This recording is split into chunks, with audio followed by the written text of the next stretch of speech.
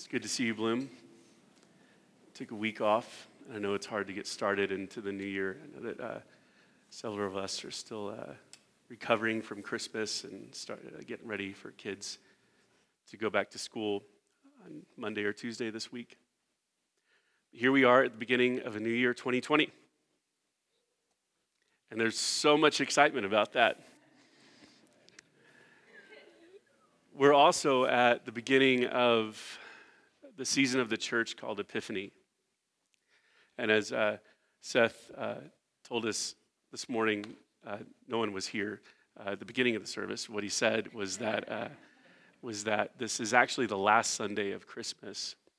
But Epiphany starts tomorrow. And since I'm guessing we're not going to be here tomorrow, we're going to start talking about Epiphany now, if that's okay with you. So you diehard Christmas people, I am sorry. But we did light the wreaths for you, so you can just gaze at that and think of Christmas carols and whatever you want to, sugar plums, as I speak. But Epiphany means appearing. And it is I think, Melissa Guthrie said several years ago, it is the season of the church that Bloom tends to live in, because it's kind of in our DNA that we expect to see Christ revealed to us in all things through the breaking of bread, through prayers, through gathering, but also Christ is revealed to us in all creation and people. As we journey in our lives, we see Christ revealed to us if we open our eyes every second of every day, really. And so the season of the church Epiphany is to call the church to open our eyes and open our hearts to see Jesus for who he really is as the Christ. And the two really big days in Epiphany, the two big passages, is the one we're here standing in today, the Magi discovering Jesus as a baby, and also the baptism of Jesus, where the Spirit descends, and the Father says, "This is my Son, in whom I'm well pleased." But as I was praying for y'all, it was actually like a really wonderful place to pray. We were in Netherlands over the holiday, or over the New Year's, because our family goes on a ski trip, but we don't ski right now because of where our kids are. And so I sat in Netherlands for 5 days, which is like a barrel of excitement. And so naturally, there was this really cool house above a room above the garage of the house that we rented. It was like in a forest, and so I could sit there and look out the window and pray for Bloom. And I'm sure you've noticed this, but as the sun kind of moves throughout the sky, you see the rays come through in different leaves and branches of the trees. It just is kind of this beautiful experience, I guess. And that's what I held as I prayed for our community, for every one of you, that the revealing of Christ to you would come in a myriad of different ways, that the light would hit you as you see your world, that the light of Christ would shine through it, and you would be enamored. You'd be taken aback. You'd fall in love. It would awaken places in you. Because we can focus on the world and the mess that it is, but we can also choose to see Christ. We can ask for an epiphany of who he is, the way that Christ has a way of shining through the world, through the mess, through the hardship, through the pain, and through the beauty of creation. So Bloom, may you live in Epiphany. May you see Christ as beautiful as light through people, through creation, through everything that you are set in front of. See, I think the invitation to know God is wide and generous. Jesus talks about the road being narrow, and that's the road to follow Christ, and we walk that road. But you see in Scripture throughout the Old Testament and the New Testament that the invitation to get to Christ is wide. And God reveals himself in a myriad of different ways. He speaks. He speaks to us in a myriad of different ways. People hear him in different ways. The way that you're created uniquely to hear God is the way that he speaks to you. It's interesting because in this story we have the Magi who found Christ, who found the incarnation of God, what we talked about on Christmas Eve, the Word made flesh, the Logos, meaning the creative action of God being made flesh. They stumbled upon him not because they were following a religious route or order. They were astronomers. They weren't in the club. They weren't people of God. They were actually probably from Persia, and they probably were in the king of Persia's court, or little clan, or whatever it was back then, I don't know. But these people, divinators, which was actually rebuked in the Bible, in Deuteronomy, divinator meaning people who were trying to find God through all these kind of extraordinary means, to read stars, to prophesy based on nature and not on the word of God. They kind of existed to make the king of Persia look good. So it wasn't like a normal thing for these magi, wise men, astrologers, stargazers, sorcerers, some would say, to be chasing after a new king. We don't know the story. God doesn't reveal that to us. The Scripture doesn't reveal to us what's prompted this, what was going on in their hearts. But we can know that they were responding to the divine, to the transcendent, to the other. And they did what they knew how to do. They looked in the stars in the heavens as a pathway to lead them to the new king. Although they said, "Where's the king of the Jews?" I think they knew that this was something far greater. Because it says in the end of the story, they worshiped him. They just laid their lives before him and they worshiped him. They followed a star. It was outside of the books. It was outside of the religious pathway to know God. What's interesting is they came to Herod, who assembled all the religious experts of the day. And you just see this really cold reception from the religious experts, right? Where is he supposed to be born? Actually, it says in this prophecy, he's born here. And they kind of were like, so? They didn't go visit him. They actually responded out of fear. We know that Herod became murderous because he saw someone threatening his power. That's what power does. We see it not only in religious circles, we see it in political circles here. We see fear and control as most of the time the primary principles that guide our leaders in our world.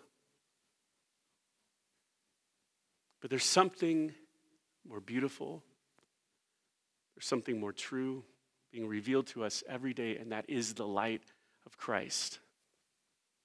They followed the star, and it led them to Jesus.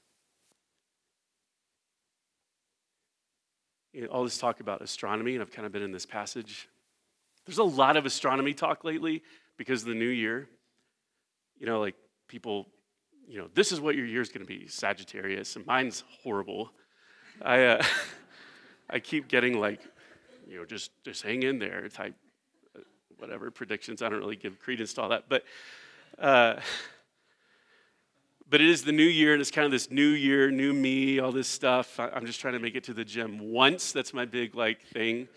Uh, once a week. I mean, not once in 2020. Guys, you're going to be amazed. Once a week. But to be honest, I'm just going to be honest with you for the next few minutes about where I am as a pastor here. Because I've been laying in bed at night, just kind of plagued by these, where are we leading Bloom? What thing are we calling Bloom into? What's our catchy phrase?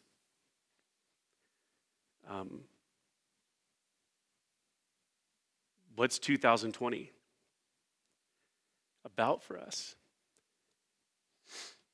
I've talked to Janie. I've been I don't have a sense of where we're going. And it's kind of taken me back to a conversation that I had in 2015. Because this church, this community went through a massive riff in 2014. And which led to some of the hardest years of my life. Stressful. My heart's beating faster, not even talking about it. And as one staff person said back there, I was kind of newer on staff, and he said, it's like a bomb went off and you're the only one that's kind of walking around, so you just have to figure out what to do with us. And so the leadership of the church in that day, in those times, and it was hard. And it was hard because on a personal level, I gave into this thing about well, it's up to me to lead this church. Because that's what you see in the U.S. church. You see people leading their church, and they have little fun sayings about the new year, the new season. And I was having all this heart stuff. I was always panicky. And I went into the office of the canon to the ordinary of the Episcopal Church, which sounds like I crossed a drawbridge. But in the Episcopal Church, that just means second in command, right under the bishop. But if you're crying in the office of the canon to the ordinary, you know that something is happening in your life, right? This means something. I'm sitting in front of the canon to the ordinary. Anyway, we're talking about this whole thing and where Bloom is, and it's hard, and I don't know how to lead. And he hears me out, and he says, because you're the shepherd of this community. And I said, yeah. And he smiled, and he looked at me and he said, no, you're not. You're not the shepherd. There's one shepherd. It's Christ. We are all sheep. And you, sir, as the pastor of this church, are at best the little dog that nips at the heels of the sheep and reminds them to look at the shepherd, to look at the one who leads us.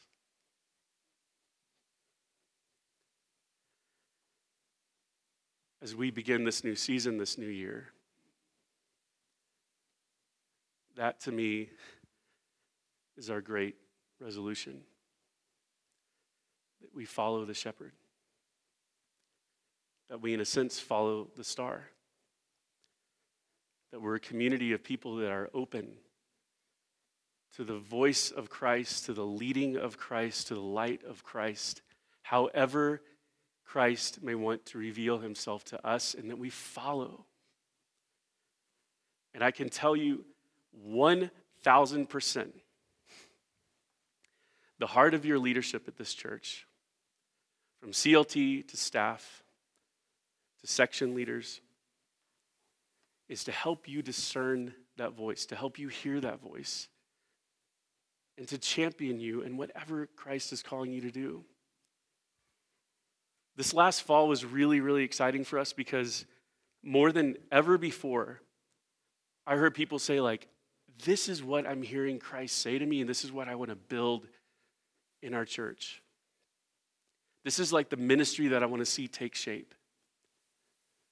It's been really exciting. Seth and I are like, it's almost like some force is like speaking to people, right? I mean, that is what it is. That was sarcastic. And that is what we want to do. And it's such a beautiful time that, like, because we follow the church calendar, that we're in the season of Epiphany. We're in this season where what my picture is, that we forcefully hold our eyes open. The eyes of our hearts don't go around like this, but the eyes of your heart, we hold our eyes open, our hearts open to receive from God. However he wants to reveal himself, Bloom, follow your star. Follow your star to Christ. Whatever it may be. And trust that you can hear him, because he says that the Spirit fills all people that follow him, that ask for the Spirit. He speaks to his sheep. The sheep hear the voice of the shepherd. May we open ourselves up more and more. And know what? Just like the Magi encountered the religious system, who didn't want to, whatever, they're doing their thing. And there will always be people who try to control the uncontrollable. There'll always be groups of people who try to say, like, we figured out God and all there is to know about God, and so if you want to know God, you kind of got to do it our way. And there's denominations built on this. And those people will always exist. Control-y pants people will always exist. Because fear is at the heart of all that stuff. Just as we see in Herod, just as we see in the lead priests, and these are the same people, by the way, a generation later, who killed Christ. They're plotting in this story. Their wheels are starting to turn. How can we eliminate God? But you can't eliminate God, and you can't control how God chooses to speak to creation and reveal himself to us. You cannot. So you might as well just get on board with it and open your heart, open your eyes, open yourself, the whole of your life to receive the epiphany of Christ. Right? Make bold moves to follow him. Pack up your stuff to follow a star. Use everything that you've been given, your intellect, your finances, your capacities. Employ everything to find him, to run after him, be inspired by Christ. There are big visions, there are big dreams in the hearts of these people. You people. I don't know why I said these. So follow it. Thank you for listening to the Bloom Church podcast. For more information on who we are and how you can get involved, visit our website at bloom.church.